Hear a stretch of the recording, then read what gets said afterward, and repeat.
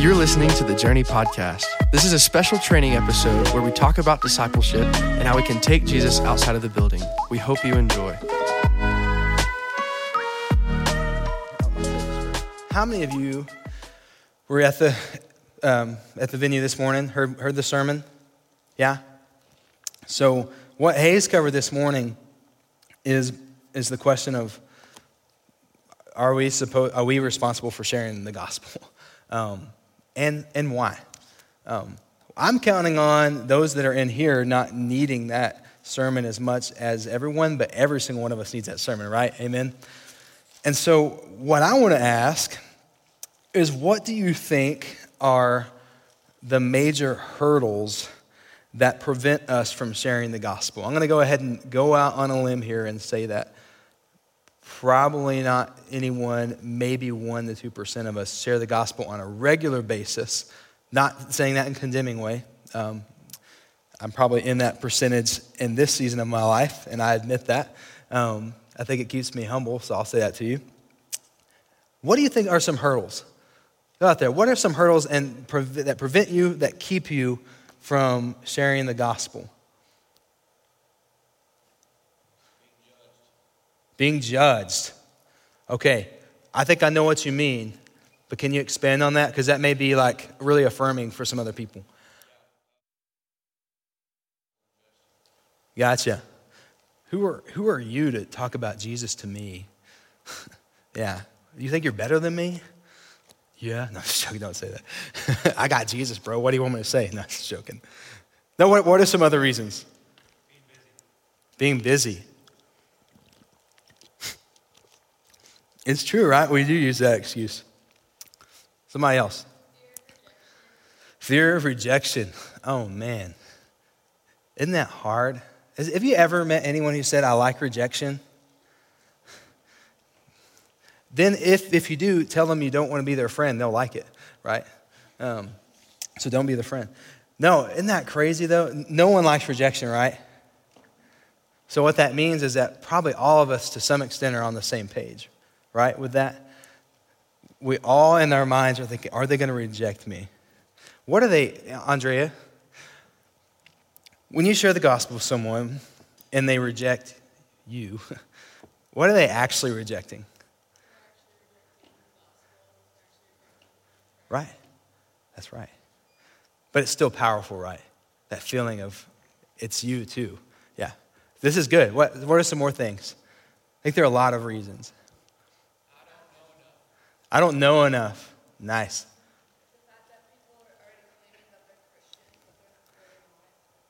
Oh, that's so hard that you start off sharing and like, oh yeah, I already know that. And you're like, I don't think you do. It's, right? Yeah. And I don't know enough. Who in this room honestly believes that they don't know enough to be able to articulate some sort of gospel conversation with someone? Kind of, yeah, so that's fair. So most of us, like Hayes said this morning, are pretty equipped for it, right? We have there's probably 1,000 books on like Amazon about something about how to share the gospel. May not all be good, but they're out there. What are some more reasons? COVID? Was that Nick? Gotcha. You could. I can hear that. Not thinking it's your job. Oh, man. That's like the pastor's job, right? Go along with this. This may be self-affirmed too.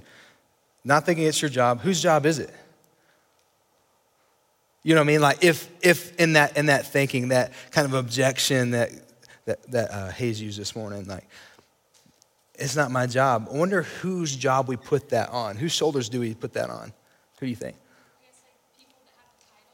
People that have a title. Yeah, that's good.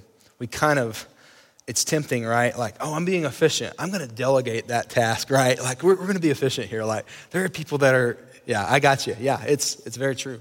Very true. Everything else said, I relate to, by the way. Anybody else? I'm an introvert. Yep. Seth, you're not an introvert. Everybody here knows who Seth is. by virtue, he's not an introvert. Yeah. Man, I feel that. I think Caitlin and I lean a little bit introverted. I kind of like, because of my job, have a switch I kind of turn on, but extroverts literally like get filled up with energy by being around a bunch of people. Although I enjoy that, by the end of like Tuesday night gathering, I'm done. Like I sleep like a baby. Eleanor doesn't sleep like a baby. She doesn't sleep too well yet, but someday she will. So I relate to that. There's sometimes an inclination in me to be like, oh yeah, just not my personality. I'll give one more. So I think all of these reasons y'all listed, all of them are valid. Like in the sense of that's actually not valid, it qualifies you to not share the gospel. But they're all things that are real. You probably had multiple things said via those answers that were like, yep, that resonates with me. And so if all of those reasons are real and they are hurdles, man, that one that sticks out the most, or maybe just the idea, is the fear thing, right? And I just think about, by raise of hand, do you feel like, raise your hand if you think just about every Christian feels the way we've just expressed just now. I do. And so what that means is that there is a world population of Christians. I can't speak for every nation. I can speak for like Chinese and Taiwanese Christians, just from being around them so much. Same sort of thing. We went out on the gospel. That's funny. We went out on a local college campus to share the gospel, and the dude I went with, he was older than me, and he was so nervous. And like he was like shaking nervous, you know what I mean? And he's experienced his persecution, as a Christian in China, and he was nervous to share the gospel. I was not expecting that. I was like, I'm going to be the nervous one. Like, this dude's like, I'll go to jail for this, whatever. But even he was nervous. Okay. So if that's how literally, we're going to say most Christians feel around the world, we are fearful in doing the exact thing that Jesus said to do before he went and ascended at the right hand of the Father. We are fearful of doing maybe the most important thing that we could be tasked with. I'm going to say the most important thing we're tasked with is sharing the gospel, right? So what are we going to do about that? That's why you're here, right? That's why you're here. So here's some things that I think what the hurdles are not. I don't think that you need specific formulas, although that can be helpful. We're going to talk about one of those later. I don't think that it's the amount of time that you have. I don't think it's your speaking ability. I don't think it's a matter of being introverted or extroverted. It's not solely the church's fault for not training you correctly. I think what it is it's having intentionality. I think it's that you are being deliberate and purposeful and making one of your life's missions and actually doing this and actually sharing the gospel. And so here's a quote I want to share from you. We've had this in the journey for quite a while. It's not in stock currently, I don't think, over in the Commons area. But this is called Sharing Jesus Without Freaking Out. Evangelism, the way you were born to do it. I want to read this for you. It's on page 40, which you don't need to know that because you don't have a copy. But it starts with this. Y'all listen to this. What if you could just talk about Jesus to others simply because you love him and you love them and you want to introduce them to him? What if we spent less time giving people scripted evangelistic presentations instead simply learned to introduce Jesus into the normal conversations we already have? What if I told you that the gospel you received and the life God gave you are all you need to start having real, effective conversations with people about Jesus? A big reason we don't talk to unbelievers about Jesus, this is convicting, is because we don't talk to one another about Jesus. What if talking about Jesus were not awkward, but became as normal as talking about other things we enjoy? So he's saying like, if you're not talking about Jesus with other Christians, like when you're gathering, like just as friends, if it doesn't come up, I'm not saying you have to have a Bible study every time you gather, like go have fun, right? Like go have fun, legally fun, okay? But like if we're not having you're like, you know what I'm talking about. But if you're not having a pattern of that, even with your friends, the people that you know, why in the world would you do it with strangers? Like how is, that doesn't make any sense, right? And so he's saying there's an intentionality. I think the biggest hurdle is getting the gospel from something that we just know about and that we believe in to something that we live out seamlessly so that gospel conversations are more natural. Y'all have read Knowing God, right? He talks about the concept of knowing about God and actually knowing God intimately. I think the problem is that the gospel is something we can kind of recite. We kind of know what it is theologically, systematically, but we're not walking in it. We're not experiencing it daily. I think for me, when I have a low frequency of the gospel coming out of my mouth for evangelistic purposes this season of my life, it is symptomatic of me not being intentional and not being deliberate and actually thinking through the ramifications of what the gospel means. In other words, asking this question, if the gospel is true, which it is, then what does that mean for my life? Is that a fair question? If it's true, which it is, what does that mean for us? How should that flesh out into other things? By the way, y'all have your workbooks, or most of you. There is a notes section that you can use for this in the workbook. What I'm going to encourage you to do when we get to the functional or practical part of the training is you're going to have it in your mind, but this isn't part of it. When I start writing what we're going to do, 3 circles, I would just take a picture of your phone before you leave, okay? Does that make sense? And so you can use that note page. It's only 2 pages. I know many of us need more, but I would just, as I'm talking, maybe only write down the really important things or things that stick out and not kind of a manuscript note taker. I'm kind of guilty of that. Hayes is preaching. I'm like, just like everything. And so anyway, how to overcome the hurdle. My first recommendation is, and this would be something you may want to write down, how do we overcome this hurdle? I think for us, we have to remember the gospel and actually preach the gospel to ourselves. You think about that? You are the most comfortable person that will ever exist in being able to hear yourself speak, right? I don't know if any of you talk out loud. I talk out loud all the time. You can examine me psychologically if you want, but for now, I do. I verbalize things out loud. There's times where I'm doing that and I don't realize Caitlin just walked up and then I start mumbling, oh, hey, what are you doing? Hey, how's it going? I talk to myself all the time, but here's I think what this would look like. Let's get into the realness of life. That's, we're so ethereal right now. Practice this. What if, man, you're waking up with anxiety, despair, worry, stress? Why am I doing that? Because my hope and peace are being found within myself or something that can't provide peace. So what do? I remind myself my identity as a redeemed child of God. I kind of will say this sometimes. I'll preach the gospel to myself. I'll say, Cole, you were once a rebellious sinner, an enemy of God.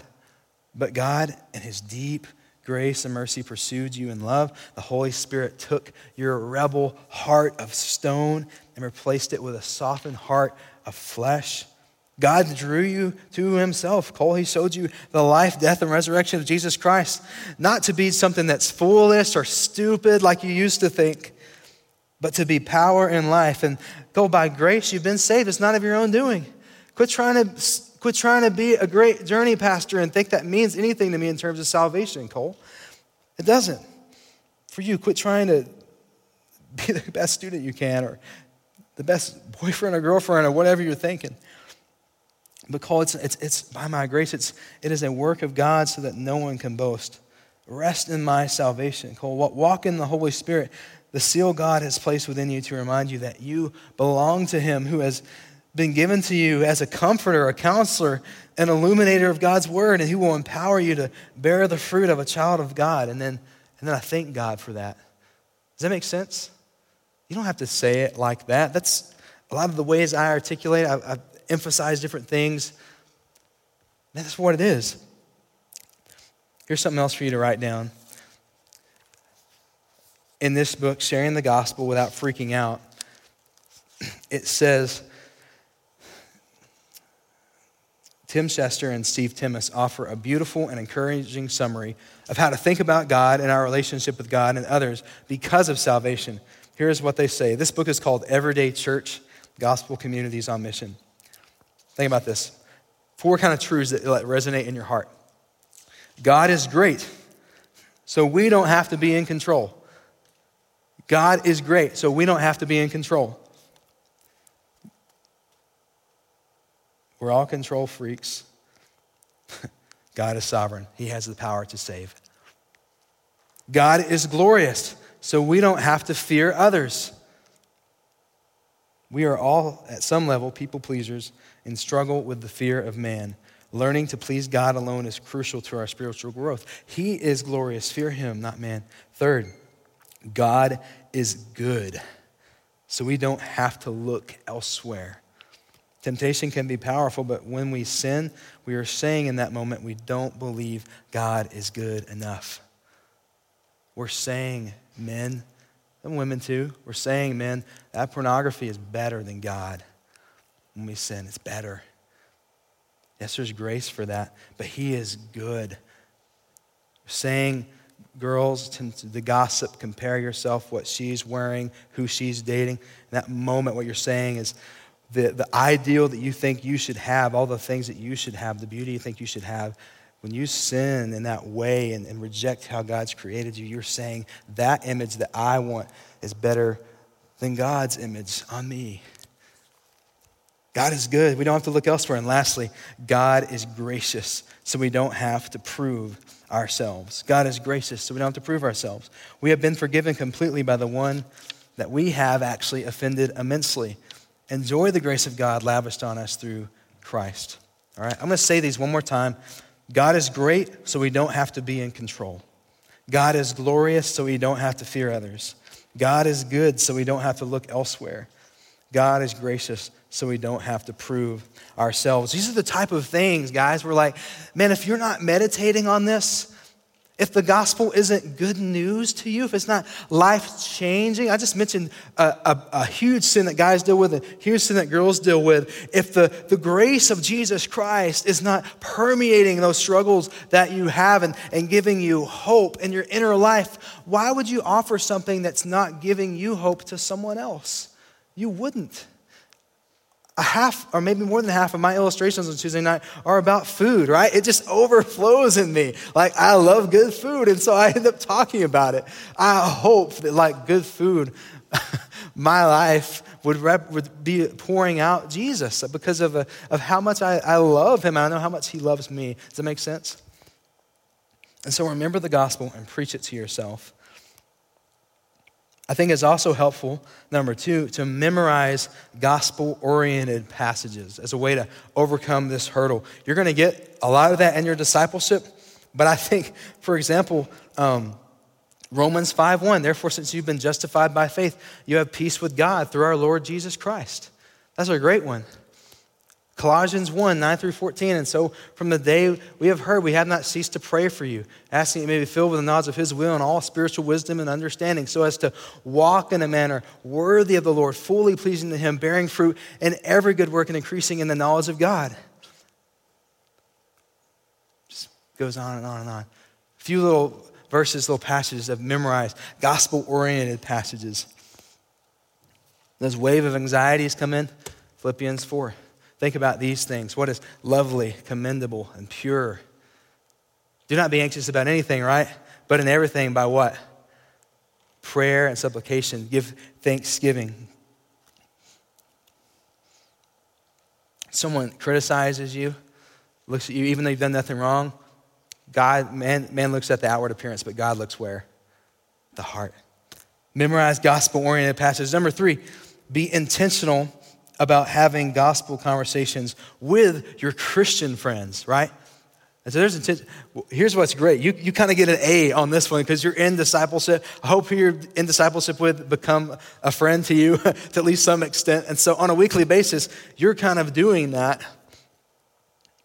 But I say commit to that for the long haul after discipleship's over. And even with other friends that you have, be intentional about having those conversations. And then number 4, as you are doing this, what I want you guys to do is I want you to pray to God for what I'm going to call your one. And so what your one is basically you're praying to God that in the near future, He will make it very clear to you, one person who does not know the gospel, like very obvious unbeliever, one person that doesn't maybe completely shut you off when you start sharing. There's some semblance of recognition there that they may want to have that relationship to where you talk about spirituality and about Christ, and be praying to God for that one person. Notice I didn't say 10 or 15 or even 5, just for one person, all right? Hey, Cole, why just one? I can do more than one, okay? Name me one person in the past year that you've shared the gospel with and they've believed in the gospel. That's why I won. Because for most of us in this room, one is one more than we've had in the past year, right? And that's okay. And so praying to God, man, God, I'm going to do this discipleship. I'm going to work on this. I'm going to go out on campus. It may be someone that you meet that's brand new. You've never met them before, and you get in this conversation. You have coffee. You share your story a little bit. You hear about their story, and then bam, you know what? Hey, God, that's my one. I'm going to keep praying for them and praying for them, praying for their salvation until something indicates that they believe in the gospel, or they tell me just blatantly they're not interested anymore.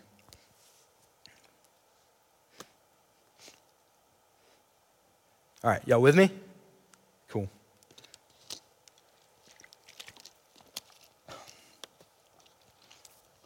I want to give you 2 to 3 minutes at your table, and it may not be everybody at the table, but at least if there's one person at your table that's had an experience of trying to share the gospel. It can be like a funny experience, it can be a good experience, it can be a bad experience, whatever. That's what I want you to do. I just want you to just share that real quick, 2 to 3 minutes, just one person at your table. So if you're the extrovert, this is your time to shine once again, all right? If that's who speaks first, that's great. But 2 to 3 minutes, share about a time where you tried to share the gospel. If none of you have that, share about a time where someone shared it with you. And if you don't have that, then just sit there awkwardly for 2 to 3 minutes. I'm sorry. All right, 1, 2, 3, go.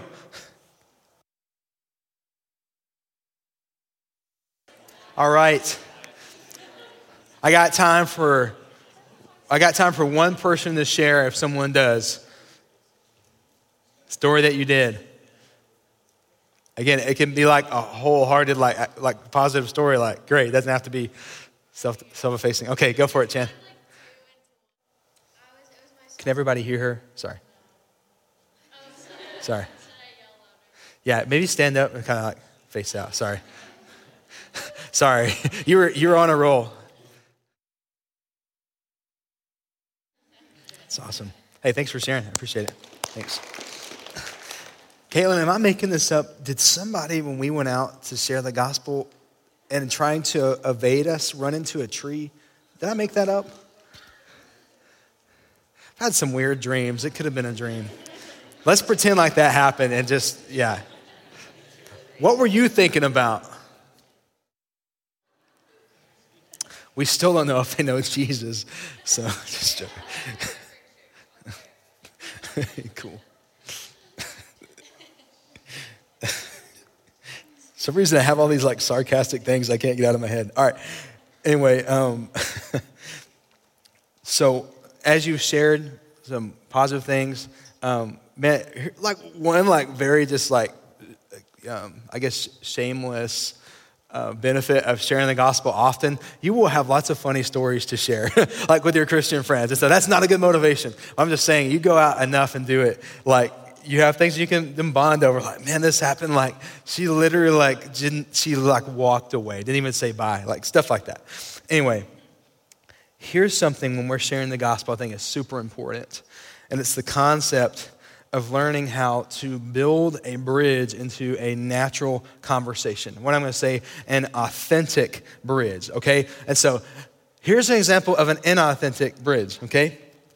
It's Lubbock, Texas, and so barring the anomaly of weather that's been going on, in the summertime, or really when it's supposed to be spring, it's already hot. And so we go out on campus, let's say in April, and someone says, man, it's hot out here. And I say, yeah, you think it's hot out here. You just wait. Hell's going to be way hotter. You know what I mean? Like, that's not a good bridge, right? That's a terrible bridge. That's not authentic. And so Caitlin and I knew a guy by the name of John Sharping, and he trained us in sharing the gospel. And he would have the funniest, most cheesiest bridges ever, but they would actually work. Like the dude probably, would you say it'd be fair to say he probably shared the gospel 20 to 30 times a week? Yeah, probably so. Yeah, it is insane. Like, incredible example. Not consistently weekly done it that much. And so anyway, so building a bridge into a conversation. So here's an example of a good bridge. And not that it's hot out here, it's hot in hell. Don't say that.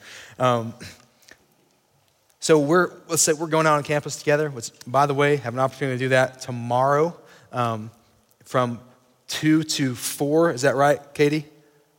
Cool. And Thursday, and you can come out during that time if you want. And Thursday, really any time you want to with your group, but I will be there probably from like 12 to 2-ish. And one of our staff should be there any time from 12 to 4. So just keep that in mind. So we'll put that in the group meeting as well. Here's an example. We're out on campus. We're going out there. You're talking with somebody. You say, hey, like I'm on campus today. And honestly, I'm just hoping to be a blessing to the community of students while I'm here. Can I ask you just how I can pray for you today? It's just very simple. You state clearly, you're not doing this like Jedi Christianity thing, like trying to play it all cool. Like you're just getting that right out of the gate. They don't have to, man, what's their agenda? What's their motive? You say, hey, I'm just wanting to be a blessing. Do they know all what a blessing entails? Like, maybe not. Did we know all the blessings that are found in Christ when someone first shared? No, we didn't. But that is true. We want to be a blessing to our campuses or whatever. And so you say, I want to be a blessing while I'm here today. Can I ask God I can pray for you today? So there's a bridge that gets kind of some things going in a spiritual direction. It's not inauthentic. You're saying exactly why you're there. Man, I thought about this in my notes earlier this morning. I was like, man, bridge COVID all day. Like, if there's one good thing, like bridge COVID, use COVID as a bridge. So like, you get in the conversation, it's like, man, like our world is so broken. Like we're still like dealing with this. Like, how have you been doing with all of this? Like, there's been a lot of sickness. There's been a lot of death. Like, how are you dealing with this? Because I know I'm struggling with that sometimes. Does that make sense? That may be kind of a second layer of the conversation. And how do you deal, and just looking at the news and the polarization of our country, and how do you deal with all of like the sin and evil that's going on out there? Like it's hard. Like I don't even watch the news much anymore because of this. You see where I'm going with that? Like how are you dealing with that? There's something, let me say, this is what happens when I edit my previous notes. So, okay, for a first-year student, I mean, milk this all day, seriously. Like, hey, how's your first year going? Like, y'all are the COVID class, you know, like, how is that going? How are you adjusting? Like, are there lots of things that you were excited about that not able to do? Like, how is that? How's Lubbock for you? Like, I know, don't ask that, you know, right now. I'm just joking. You can ask that right now. But like, how is adjusting to that? What do you think about kind of the culture here in Lubbock? It's probably different from Dallas or Houston, or it's definitely different, right? For those of you that are from those areas and from Austin. Here's some things that I wouldn't ask. Don't ask, so what church do you go to? So what that question does, if it's very early on and you don't know if they're a Christian or not, and I know some of you have maybe even been taught to do this. Listen, we have been taught to do that by people mainly who don't know your generation, meet Generation Z, all right, this is this book, and who mainly are from generations where there were so many people that had a common idea that the Judeo-Christian values and moral structures were the right ones to have, that you could ask a question like that and it would be assumed that going to church is a good thing by the majority of people. Y'all tracking with me? So going to church was a good thing by the majority of people not too long ago. That is not true here. It may be true in Lubbock, Texas, but that's not your context on campuses for most of you. LCU, I'm thinking Reese, probably so. I hope so. You know what I mean? But even there, some people are there for scholarships or whatever it may be. They're not there for, I'm not bashing them, they're not there for Jesus. They're there because LCU paid for them to go to school, and that's great. But in your context, you've got people that are not from this kind of Christianese culture called West Texas, where there's literally a church on, literally every street corner. And so don't ask also, to ask what church do you go to, there's little reward if they have an answer, yet so much to lose if they don't go to church. It immediately isolates them if they're not a Christian and they're not going to church. It immediately gets that. Someone said everyone thinks they're a Christian. You immediately get to that type of response, and you're working backwards and you're trying to you're basically starting over the conversation to get where you want to go. Do ask about where they came from. Ask about their families, their work, their hobbies, how they ended up here. Again, how do you like Lubbock? What's your favorite coffee shop? Do you know the new Sugar Brown is just right over there? Oh man, I'm in trouble. It's so awesome. Are you involved in any student orgs? You can talk about that. Oh, and man, here's a really cool one. It was that moment where we were running out of time in the conversation, but somebody was saying, I think they said that they were in one of the explicit African-American organizations, and I remember thinking okay, there's a lot going on the topic of race right now. Should I go about this? And the conversation ran out. But if I'd have had longer, eventually I would have probably just asked, what has your experience been with Christians and treatment toward the race there? Does that make sense? That's a really deep thing. I'm posturing myself humbly what has your experience been? Because I know via that organization that this guy was in, this is something he cares about and puts a lot of identity in. Does that make sense? And so I'm trying to look for any bridge that I can to go a little bit deeper, get into some intentional conversations where I see their worldview revealed. I see what they care about revealed, and I'm ready in just a minute. We'll talk about in the training how you can speak the gospel into that. Do listen and take note of things you can go back to. If you flip the page over in your training book or your discipleship books, you'll see evangelism notes. It says name and number, right, Charlotte? This is name and number? Name and notes. Okay, I would jot the number down too. And you're just remembering some things that you talked about. And then guess what? There's your people to pray for. Guess what? Probably on that list of people is your one, I bet, somewhere. Isn't that cool? So just take notes of people that you meet.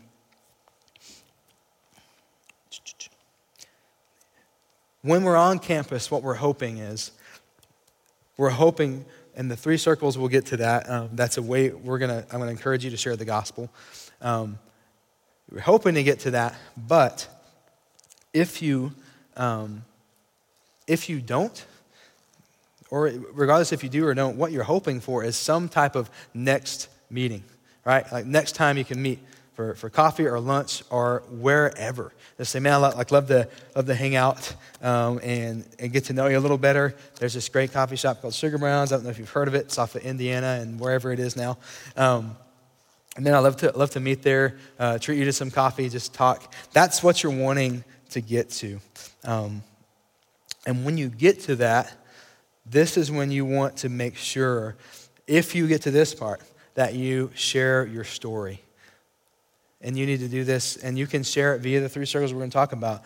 But here's how I would bridge that. Are y'all with me, by the way? It's a lot of information. Just want to give y'all a bunch of things you can use and just run with them. But here's what I would say. If I'm sitting in the conversation, I'd say, hey, we've been talking for a little bit, sharing a little bit about ourselves. Do you mind if I share something with you that's been life-changing for me? Or, hey, one of the things that is unique about me, I think is my faith. Could I share a little bit about what that looks like with me, what that looks like in my life? Or Hey, I got to be honest, I enjoy telling people about what God has done in my life. I think it may actually help you better understand who I am. And as I've gotten to listen about you, I'd love to share something about me. Does that make sense? It's totally authentic. It is a bridge, but it's not cheesy. It's not like trying to scroll your way through to getting to the gospel. It's just honest.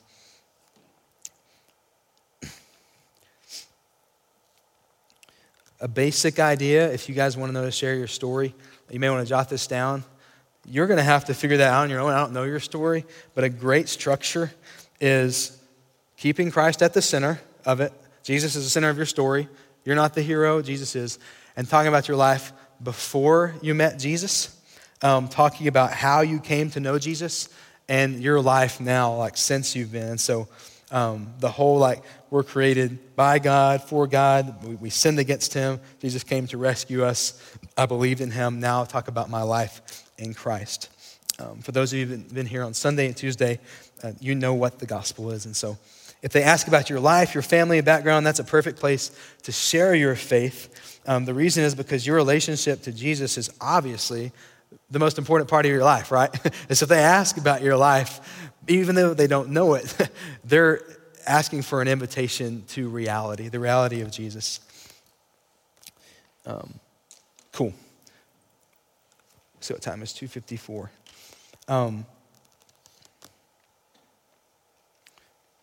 How many of you have heard of this book, I Once Was Lost? I Once Was Lost. I'm going to read some content from here, and then it should be about 3. We're going to take a 10-minute break, and we're going to come back, and we're going to do 3 circles. Y'all game for that? Cool. And so one of the things that this book called I Once Was Lost talks about is it talks about the 5 thresholds for unbelievers, the journey from being an unbeliever to a believer. And the subtitle is what postmodern skeptics taught us about their path to Jesus. And so we've been in postmodernism so long. For those of you that study sociology related to ethics and worldview, I think we're really even past postmodernism into something else. But basically, the idea is that the predominant way people see the world is not one through the lens of Christianity. And so it says that an unbeliever goes through these 5 thresholds. This may be something that you want to write down. Number 1 is trusting a Christian. And the people that they talk to, I want to say in their data that they used, they're talking to hundreds, if not thousands, of people who were a kind of skeptic, kind of more like atheist, or at least denying the truths of Christianity, to believing in Jesus Christ, being a disciple. And so the first is they said, I had to trust a Christian. I had to trust that they didn't have an agenda. I had to trust that that not all Christians were the type of people who do the things that you see on the news. You know what I'm talking about? Like with a sign that says God hates gays. Right? Like that's the perception that people get unless they meet a Christian and learn otherwise. And the second is they become curious. And so they trust a Christian, they become a friend, and then what begins to happen is they become curious because they're like, hey, what are you doing tonight? Oh, I'm going to the Journey. It's my gathering. Oh, do you do that every Tuesday? Yeah, every Tuesday. Then after we have connect groups, okay, cool. And then they text you another day, hey, what are you doing? Hey, I'm having discipleship with some of my friends. It's where we go through a book and pray and pray for each other. You get what I'm saying? And so they're like, and then they're seeing you. None of our lives are perfect. All of us probably deal with some sort of emotional downs or emotional lows, but they're also like seeing your life and like, overall, their life looks better than mine when I look at it as a whole. And so they become curious at your life and what you're doing. And then the third is they start opening up to change. And so we all want something better if we can have something better, right? And so like, man, if I'm looking at their life and it does look better overall. Like they're not even getting trashed every weekend. Like they're just hanging out with their Christian friends. Like they're not doing anything that I told was fun about being in Lubbock. They're not doing hardly any of those things. And yet they're having a blast. Like, man, I'm open to change now. I want to do this. I talked to someone earlier this afternoon. someone close to them is now going to redeem her. They just over time saw that's where the joy is. Like that's where it's at. I'm not in comparison to our ministry, but was kind of avoiding being involved with the church, avoiding like following Christ and engaging with the Lord. And over time, I think that's what happened. Open up to change. And then threshold 4, seeking after God. They're open to change. They start, okay, well, that's where they found their joy is in God. That's where their path was. That's how they're having the life that they have. And so they're going to seek after God. They're going to maybe start asking questions. I've been reading in Leviticus.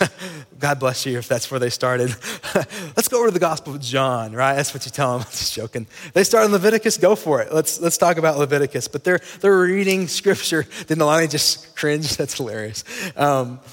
They're seeking after God. They're asking you questions. They're probably wanting to start coming to Tuesday night gathering or Sunday, or at least asking about other churches, whatever it may be. And then the last is they enter the kingdom. Those are the 5 thresholds that enter the kingdom. Again, not something I came up with. I wished I did, but I didn't. So guys that literally took the stories of people who went from a skeptic to believing in the gospel. All right. I'm going to move this to the side real quick. I'm going to drop something out of Nope. Okay. So those are the 5 thresholds. Did you notice the first one is trusting a Christian, right? So what that means is that they can assume that the predominant perspective of people who do not believe in Christianity and seem turned off towards it, their first barrier is that they do not trust a Christian. So many people don't trust you and me, okay? That's the reality. They don't trust us. They may talk with us, but they think there's something off. It's something weird, that we have an agenda, that we're deceived. I want to show you something. In the book, Meet Generation Z, which is all of your generation, Understanding and Reaching the New Post-Christian World, James Emery Wright did some research. He discovered that if you were to look at this spectrum of from no relationship with Christ to believing in Christ, that in the 1960s era, people, even those who were not church, even those who weren't believers, believed that Jesus was indeed the Christ, that like, hey, if Jesus was God. They believed that the Bible was reliable. Let me just make sure I get all these things, it's worth noting. Page 108. Oh, I had it marked already. Look at that. So an acceptance of the deity of Christ, a belief that truth exists and that the Bible is trusted, a belief that truth exists. That's crazy. That's not the predominant worldview anymore. A positive image of the church and its leaders. Again, 1960s. Isn't that crazy? A positive image of church leaders. Have y'all seen news about Southern Baptist pastors in the past 3 years? We lost it. We don't have that. Not from non-church people. A church background and experience that were relatively healthy. A foundational knowledge of the essential truths of the Christian faith. So they kind of knew, like they knew the story of David and Goliath. They knew that. A built-in sense of guilt or conviction that kicked in when they violated the basic tenets of the Judeo-Christian value system. In other words, a built-in thing within them, like if they violated what would be basic morality that we have, something would click like, okay, there's something wrong I'm doing. That was 1960. So get this. This is utilizing data, trying to give you some pictures, using a scientific method to try to help you understand these things. And so here is 1, 2, 3, 4, 5, 6, 7, 8. In the 1960s, even most unbelievers started here. That's only two jumps to being a believer, professing faith in Christ. And so that's why in the 1960s, and what's still kind of lingering here today, you can see it in our church and Southern Baptist churches, is that we think, hey, want to reach people for Christ? Let's throw an event. Let's just do an event. Let's get homeboy on a mic. I'm homeboy, I guess. Somebody's homeboy. And he's going to preach the gospel for 5 to 10 minutes. And we should expect people to believe in the gospel.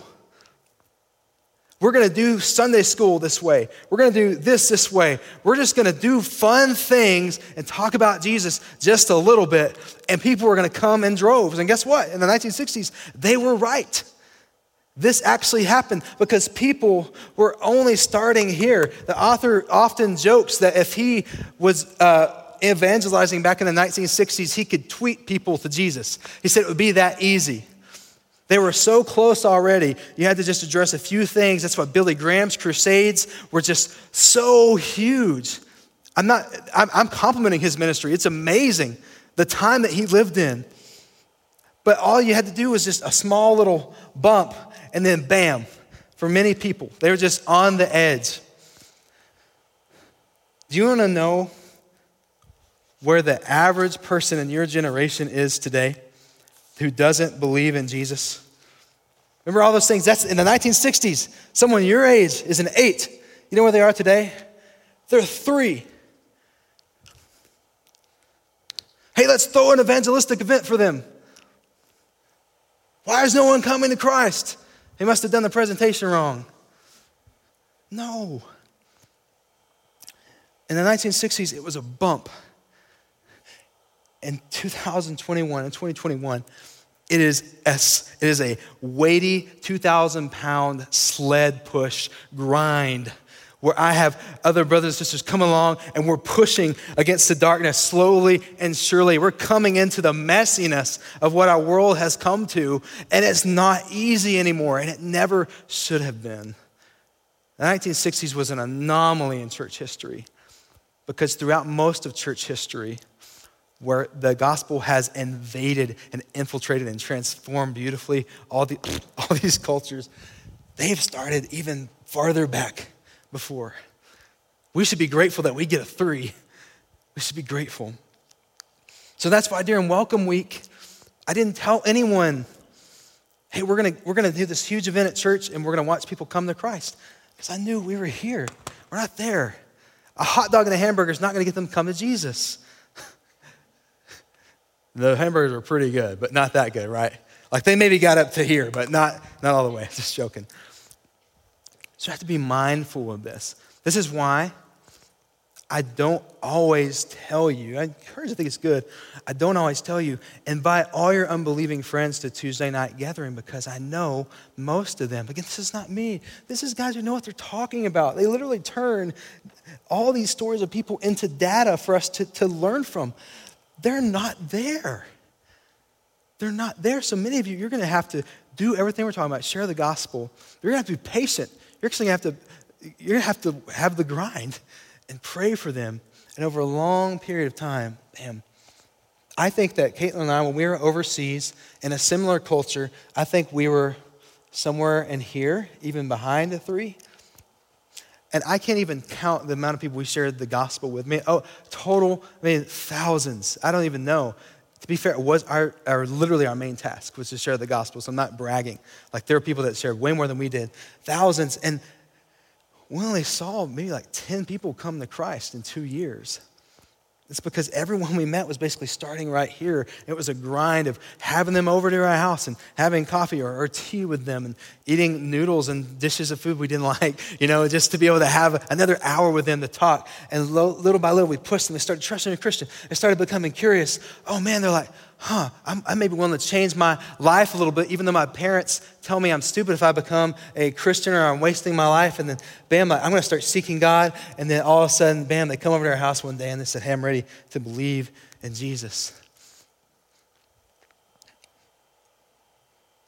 I don't know about you, but there's something inside of me where I can just see it clearly that it fires me up. Because then I'm like, okay, I know what we need to do.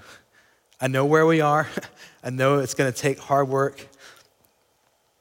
I'm not deceived anymore. I don't think that all of us are. I know where we are. And so I'm ready. I don't know if you're like that, but that fires me up. Thank you, God, for helping men and women discover these truths so we can know exactly where we are. And we're going to zero in right there. Drew, I'm facing you, baby. Bam, got him. He caught it. He's such a stud.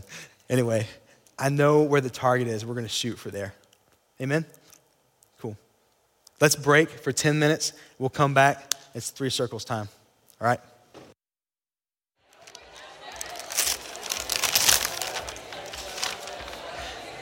All right, hey, we're gonna get started. Can I get 2 to 3 people to help me disperse these blank pieces of paper through all the tables? Just kind of divide that up, so maybe about that thick or so for each table. Thanks, I'll just let y'all divide it from there. Thanks, guys. What's every table? I'm gonna let them kind of start passing that out. Just a decently thick stack per table. So maybe about 2 to 3 pages per person.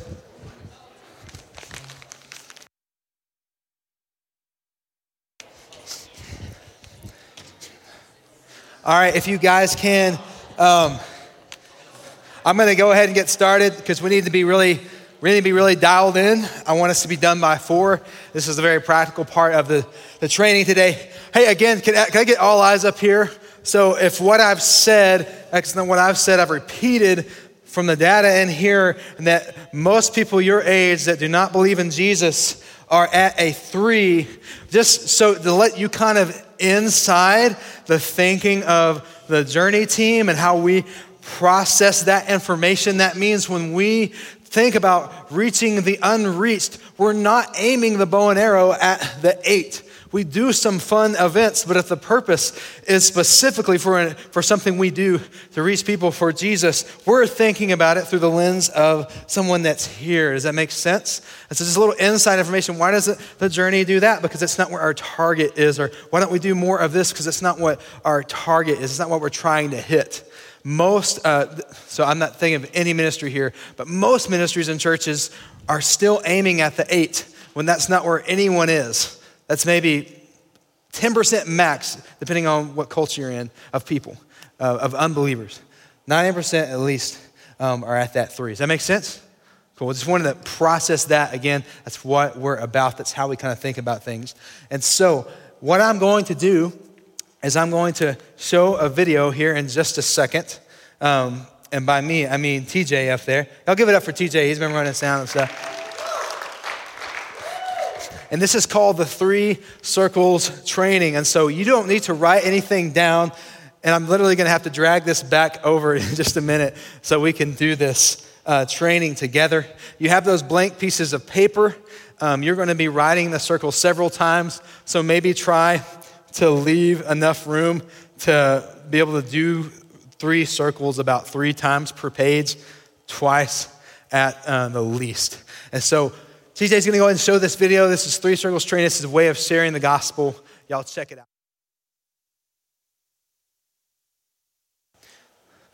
Awesome. Watch the video again and then do it again. No, we're not going to do that. All right. So here's something you're going to notice. What is most important is that you get about 85% of the way that was organized and done right. And there's about 15% for leeway. And so I may throw in a few little different things, but it's to keep it short and simple. If you'll notice, that took him, 2 minutes to do. You share the gospel. So you're going out, you have a little notepad. There's an app that I can introduce you to. It's called Life on Mission. If you want to know about that app, write it down. It's called Life on Mission. The logo is 3 circles. You can't miss it. I feel like I'm selling furniture. Life on Mission at lifeonmission.net. And so what I'm going to do is teach you how I was taught, and we're not going to do all the circles at once. We're going to do 1 circle, okay? And so that gave you a preview. You probably can remember about 10 to 15% of it. Now we're going to start attacking it like we would do a memory verse, and so, or a passage, not a whole passage at once, 1 verse at a time. And so here's how I learned. I'm sorry, I'm left-handed, and so I don't, it's just weird how I write and weird what position I get to stand in. And so I want all eyes up here because this is the part we're going to do. So I've just gotten in conversation with you and said, hey, can I show you something well, first I've asked, hey, can I pray for you? And they say yes. We kind of talk about it and say, hey, can I show you something that I think explains the world well and kind of what I believe about God? Y'all ready? 1, 2, 3, go. So you see the world today. What you're going to notice, I think you would agree with me, is there's a lot of brokenness. And maybe if you don't know exactly what I'm talking about, I think one of the first things I think about is just COVID. Like with COVID, we've seen sickness and we've seen death. We've seen war recently. They may be trade wars or wars with other countries.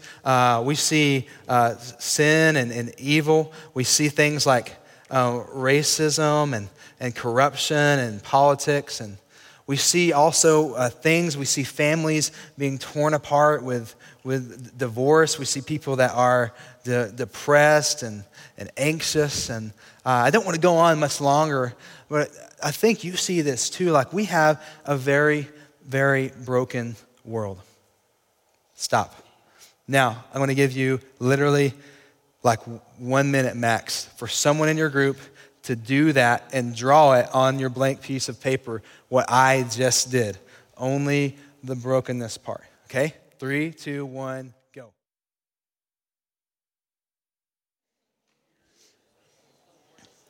All right.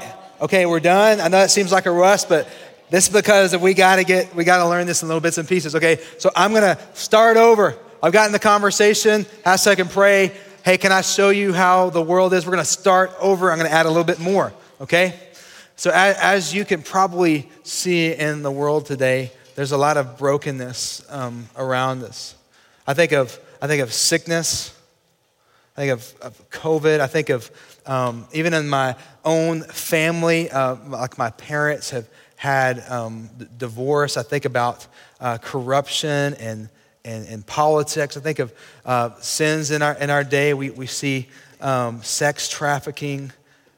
Wow, there's just so many heavy things I could go on and on about. I think you'd agree. Maybe you've experienced some brokenness in your life. And so the thing is when we experience brokenness, what we try to do is we try to get out of that brokenness, sometimes by focusing on school. You know, sometimes we're just like, man, I'm going to go in on all my grades. To get out of that brokenness, to try to get out of that cycle, we're going to focus on our career, or maybe money and possessions.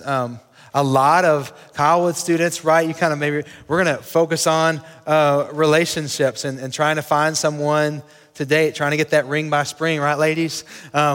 We try to focus on so many things to basically distract ourselves from the broken world. And so that's why some people are also on drugs. That's why some people are addicted to gaming, anything to kind of escape the heaviness and reality of the broken world that we're in. Stop. Do that all from the beginning. Someone in your group, I'll give you 1.5 minutes this time. 3, 2, 1, go.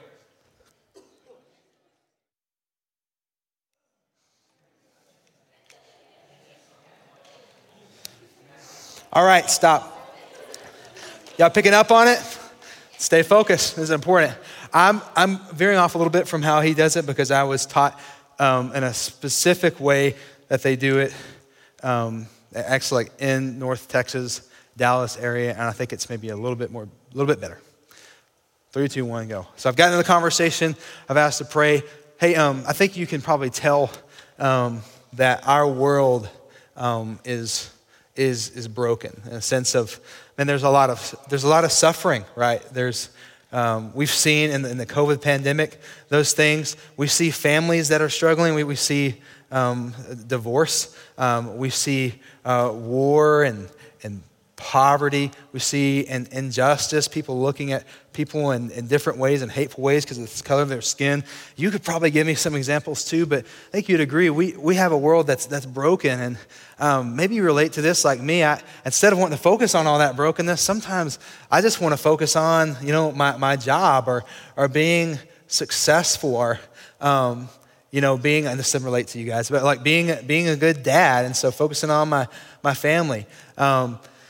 And finding joy in those things, and sometimes it's money or just other relationships, and really, if those don't work, to kind of drown out some of the things, like I'll turn to addiction to drugs, or maybe even like gaming, kind of just to escape this reality that I don't enjoy, and so I think you probably resonate with some of that. But can I tell you some good news? Originally, God actually created the world very unlike the way the world is today. There was peace in the world. There was no suffering or sin or brokenness, and it was perfect. And God's people were in perfect harmony with Him. And the way that brokenness is caused and separated us from God and His design has been through something called sin. My sin and your sin. Stop. I'll give you a minute and a half to do that again. 3, 2, 1, go.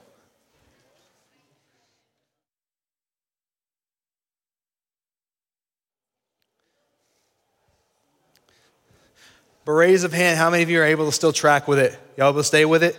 Keep at least the majority of the information? You good? Okay. By the way, this style of learning is how they trained Christians in the rapid church planting movements that were experienced in East Asia, where they went from just several hundred to several million in just a matter of years. This is the style of training that they used. Little small things, repeat it. Be taught, teach it to someone else. I'm going to time myself, which is always a bad sign. And we're going to start over. Y'all catching on the pattern? 3, 2, 1. Pick up the thing first. Wait for it. Go. You'd probably agree with me that our world is full of brokenness. We see things such as like divorce in families. We see suicide and mental illness. We see like corruption in politics. We see injustice around us. And you probably have specific brokenness that you face, but one of the things that I do, I think sometimes that we're tempted to do is instead of focusing on the brokenness, we focus on, our job or our families or maybe certain relationships that we're in. And when those don't satisfy, sometimes we'll turn to drugs or alcohol or get addicted to various things. I know some people turn to gaming to try to escape the reality that we're in. And so I don't know if you knew this, but the way that the world is now and how a lot of us function, that wasn't how God originally created it. And see, God's design was beautiful. It was, forgive my handwriting, it was perfect. There was no suffering or any of those things. There was no suicide, corruption, injustice. It was a perfect world in which man lived in harmony with God and each other. But the thing that created all that brokenness is something called sin. And the sad thing is that all these things that you try to do to escape the brokenness, they don't address sin. Sin is the biggest problem. And that's where, maybe you've heard of him, his name is Jesus. That's where Jesus comes in. He comes in to do something about our problem called sin. Stop. I did it in 1 minute, 39 seconds. I'll give you 2 minutes. 3, 2, 1, go. Raise your hand if your table's done real quick, just for me. Okay. Give you 10 seconds.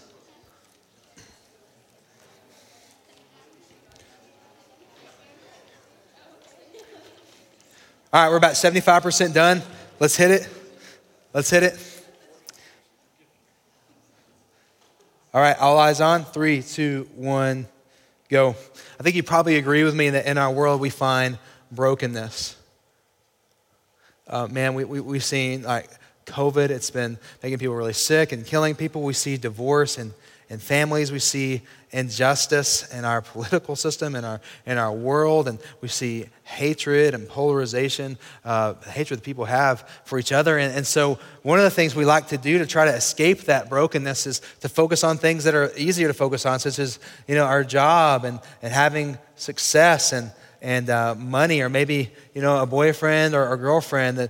And when those things ultimately don't, those things become broken too, right? And so what we end up doing is maybe turning to drugs or alcohol, partying or whatever, just to kind of forget a lot of the hard stuff that we have to deal with. Sometimes we're addicted to various things. It's just like gaming or whatever. Maybe it's even sex. And so the hard part about that is all these things that we find ourselves doing to escape the brokenness. We didn't used to have to do that when God originally created the world. And so God's original design for the world was one that was beautiful. It was perfect. No sin or suffering.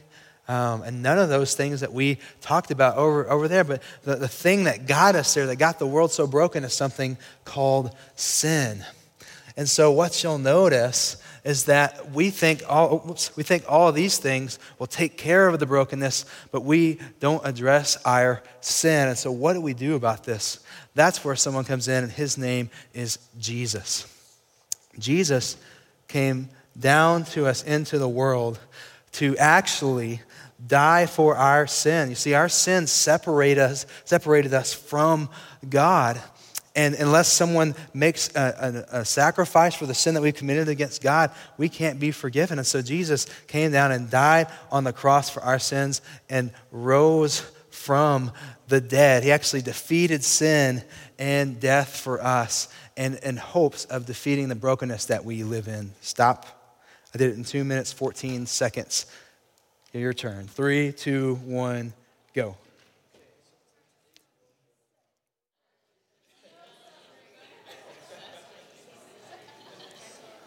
5, 4, 3, 2, 1. All right. Eyes up. 3, 2, 1, go. What's evident in our world today that we do see a lot of brokenness. We see death and suffering, COVID. We see families getting divorced. We see injustice in our political system and hatred of political people are hating each other and polarization and all those things. And one of the things that we like to do to escape that brokenness is instead of focusing on that, we want to focus on our job or our family. We want to focus on money and maybe a boyfriend or girlfriend. And sometimes those things don't satisfy, and we go into deeper stuff such as drugs and get maybe addicted to things like gaming or even making our life all about sex and what partners we can have. And the thing is, all this brokenness that we see, thank God it wasn't really originally like that. In God's original design, none of those things existed. There was no suffering. It was beautiful. And man lived in perfect harmony with God and with each other. And what caused all that brokenness? That's a good question you should be asking. What caused all of it is something called sin. And so when we run to all these things in our brokenness, it doesn't actually satisfy or solve the problem of sin. And so that's why God, in his amazing love, sent us someone that you probably know. His name is Jesus. You see, our sin that we committed against God separates us from God, and there is a penalty for our sins to pay. There's a price to pay, and so Jesus actually came down and died the death. We know there's death in this world. He died the death that we deserve to die, paying the price for our sins, and he rose from the dead, defeating sin and death. And so it's not enough just to look at that and see what Jesus has done. What do we need to do to escape our brokenness and actually come and benefit from what Jesus did? First, we need to turn from this brokenness. We need to turn from all those things that we try to run to and turn towards Jesus and believe in him. Number 2, or follow. Stop. Okay. 3, 2, 1. Go. I'll give you 2 minutes and 20 seconds.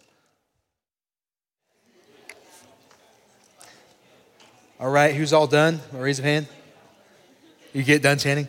Yeah, good. Y'all are faster than me. That's very telling. Okay, I'm gonna finish the whole thing. All right, I'm gonna go through the entire thing, and then someone in your table is gonna do the entire thing. 3, 2, 1, go. I think it's obvious today that our world is full of brokenness.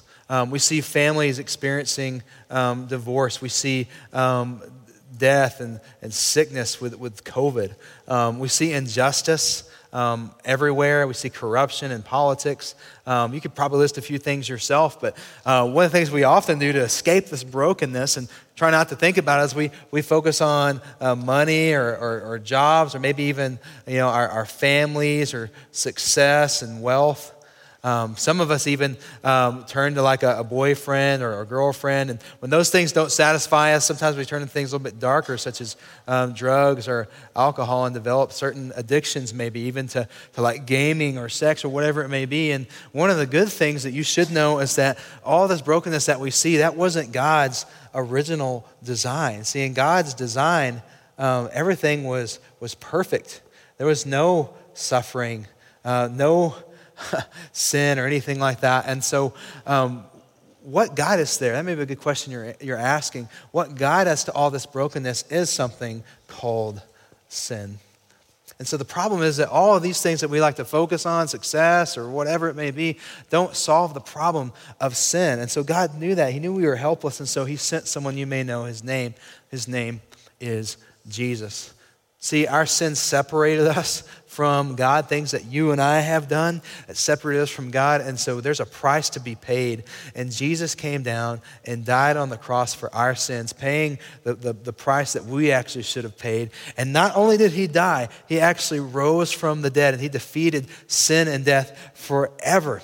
But guess what? It's not enough to just know that. How do we respond to that? How do we get out of the brokenness? Well, first we need to turn away from that brokenness to Jesus. And then we need to believe in what he's done for us and follow him. And so after we've done that, the beautiful thing that God begins to do in our life is he actually starts conforming us and changing us to live again according to the design that he originally created. He wants to conform us to his image. And so one of the things that happens to us is that we begin to first grow in our faith by reading scripture and praying and going to church and being with other Christians. And as we grow and become more like the way God created us, then we do something else. We go back out into the world to share the same thing that I just shared with you. And so a question I have for you today is, out of these three circles and all these things that I wrote down, where do you think you're at? Which place are you at? All right, that took me 2 minutes and 58 seconds. I'll give you guys 3 minutes, but you guys are faster than me, so probably won't need that much. 3, 2, 1, go. I'll leave it up here for you.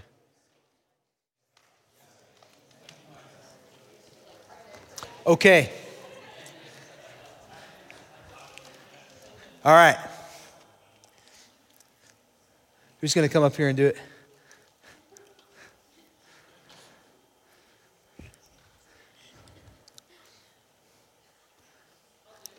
There you go. All right. Jenny. Did my voice just echo?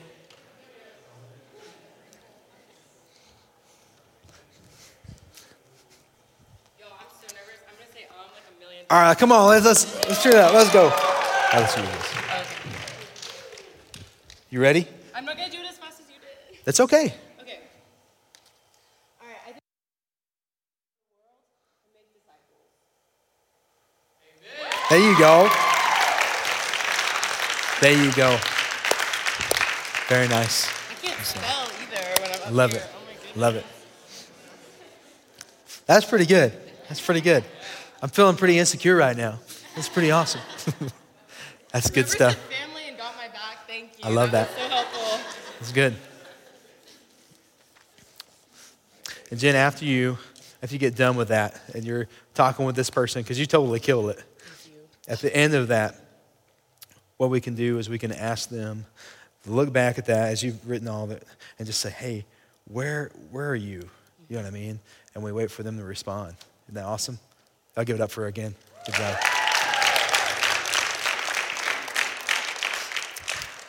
We're at 3:57. I want to leave you with some parting words. In 2 Timothy chapter 2, verse 2, Paul says this to Timothy. He says, "And what you have heard from me in the presence of many witnesses, entrust to faithful men and women who will be able to teach others also." Here's the thing. What we just did in this context, to the best of our ability in a very safe place, we obeyed 2 Timothy chapter 2, verse 2. And actually, I've been taught this by like someone who's really, really, really good at it. I mean, just incredible. Like wrote different words each time. I'm like, I can't think of that many different things of brokenness. And taught me, and what I just is taught you guys, and then you talked about it with each other. And I would just say for 2,000 years, the church has obeyed this. What they've been taught, they've done something about it. They've gone and utilized what they've been taught and taught it to other people for 2,000 years. I'm just going to ask, is your generation going to be the generation that continues that or where it ceases? I know that's a lot of weight. But we're fading a little bit away from obeying this. This method of teaching is very common in most cultures, but we just lecture a lot. That's actually how you learn. A little bit, repeat it. A little bit, repeat it. And so my challenge for you is for you to take this week and actually teach it first to another believer that wasn't here. Tell them about the 3 circles this week. And then also this week to share it with an unbeliever. So what you're basically saying is you're saying, I refuse to sit in this chair and do nothing with this information. That's what you're saying. Like, I refuse to do that. I will be faithful with what I've been taught, and I will entrust it to others. Can we agree to that? Amen? We agree to that? How many of you, by raise of hand, especially after doing it that many times, think that, like, hey, this is challenging, this is new, but this is not hard to learn? Would y'all agree? Awesome. Most of you, I think all of you are like college educated or really close. You know what I mean? And so like, yes, this is simple. And that's the way it's supposed to be. If a guy like me can understand it, you can. Tomorrow from 2 to 4 p.m., I'll be on campus. Maybe some of the staff, because of classes, I need to look at the text that we sent to decide who's going to be there. But I will for sure be there from 2 to 4. And then on Thursday from 12 to 4, at least somebody that's on staff will be there. But here's the deal. Even as I'm saying this, you don't need us. Like, you don't need us to be there. Like, you learn this yourself. A pastor is not who taught me this. I just happen to be a pastor teaching you here this very thing. And so this week on Monday and Thursday, if you want to do that with us, we're going to go out on campus tomorrow, specifically with some cards to invite people to the Tuesday night meal, but also asking, can we pray for you? The cards are kind of a bridge, so to speak, in the conversation, and then trying to utilize the 3 circles. And guess what? Thursday, no cards, just 3 circles, asking how we can pray, getting in the conversations. You know what? If you've never done this before, I'm going to just relieve the tension now. The first time is probably going to suck, all right? Like, it's just going to be like jagged. It's going to feel unnatural. And I don't say that against you because it's like my 10th, 20th, 30th time can sometimes be bad. But you know what you're doing? Like, even the category that I used, it's going to suck, whatever. Like, God doesn't see it that way. You know what God sees when you're doing this? He sees faithfulness. Like, the very thing that you want Jesus to be able, the very thing that you want Jesus to be able to say to you, well done, good and faithful servant. That's what he sees. There's so much to the Christian life. There's so much things that are important about ministry, guys, and we do a lot of those things.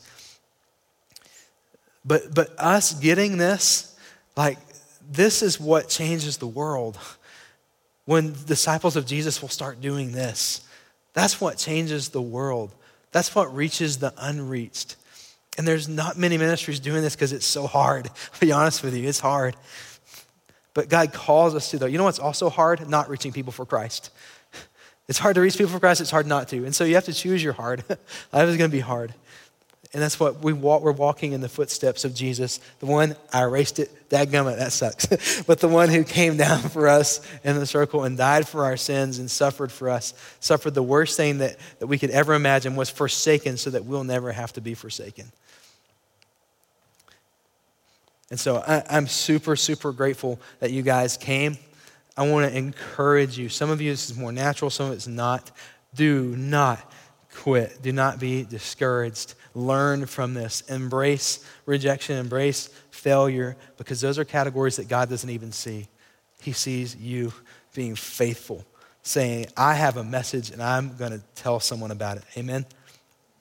So what I'm going to do is I'm going to dismiss you really because it is 4:03.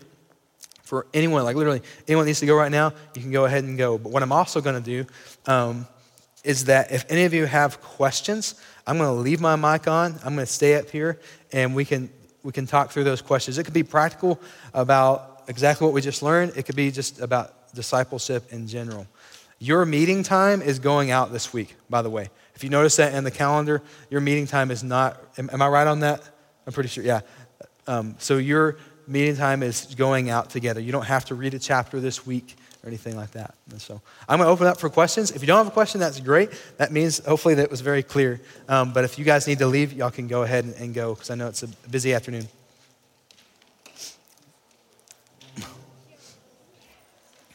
Yeah, what's up, Rob? So when you say using the 3-circle deal, like Hey, hold on a second. Hey, if you are leaving, I'm sorry, could you leave quietly just so we can have the questions answered? Go ahead, Rob. So 3-circle deal, would you say to use that on the day of where you first meet the person? Hey, Rob asked a question. So, hey, by the way, you feel free to leave. If you're going to leave, please leave quietly. And if you're still here, make sure we're listening to the person's question. So if we're going to do, can you repeat it one more time? I'm sorry. Yeah, so say we're out on campus, we're meeting people. Now, would we use the 3-circle method like the day that we meet them, or would we try to get their number and grab coffee with them and Very good. then kind of sit down and break it? Very good. Your goal should be able to go through it when you meet them for the first time. That should be the goal. The reason I tell you that is because hardly everyone leans to like, oh, I'm just going to ease into it. And 3 years go by and you've never shared the gospel, right? That's our tendency. And so I've been given like the wisdom from other people to say, you are going into that saying, I'm going to tell them about this the first time. And sometimes it doesn't happen, but that's your goal. You don't push it. You don't be a jerk about it. If they're walking away, don't go chase them down with a lasso and rope them back in. You know what I mean? But yeah, that's your goal. Especially though, if you get to coffee or whatever lunch, do it then. Yeah, helpful. Somebody else, any questions? Thank you for listening. We hope that this has been a valuable tool for you in discipleship. Stay tuned for future episodes in this topic. We hope you have a great week.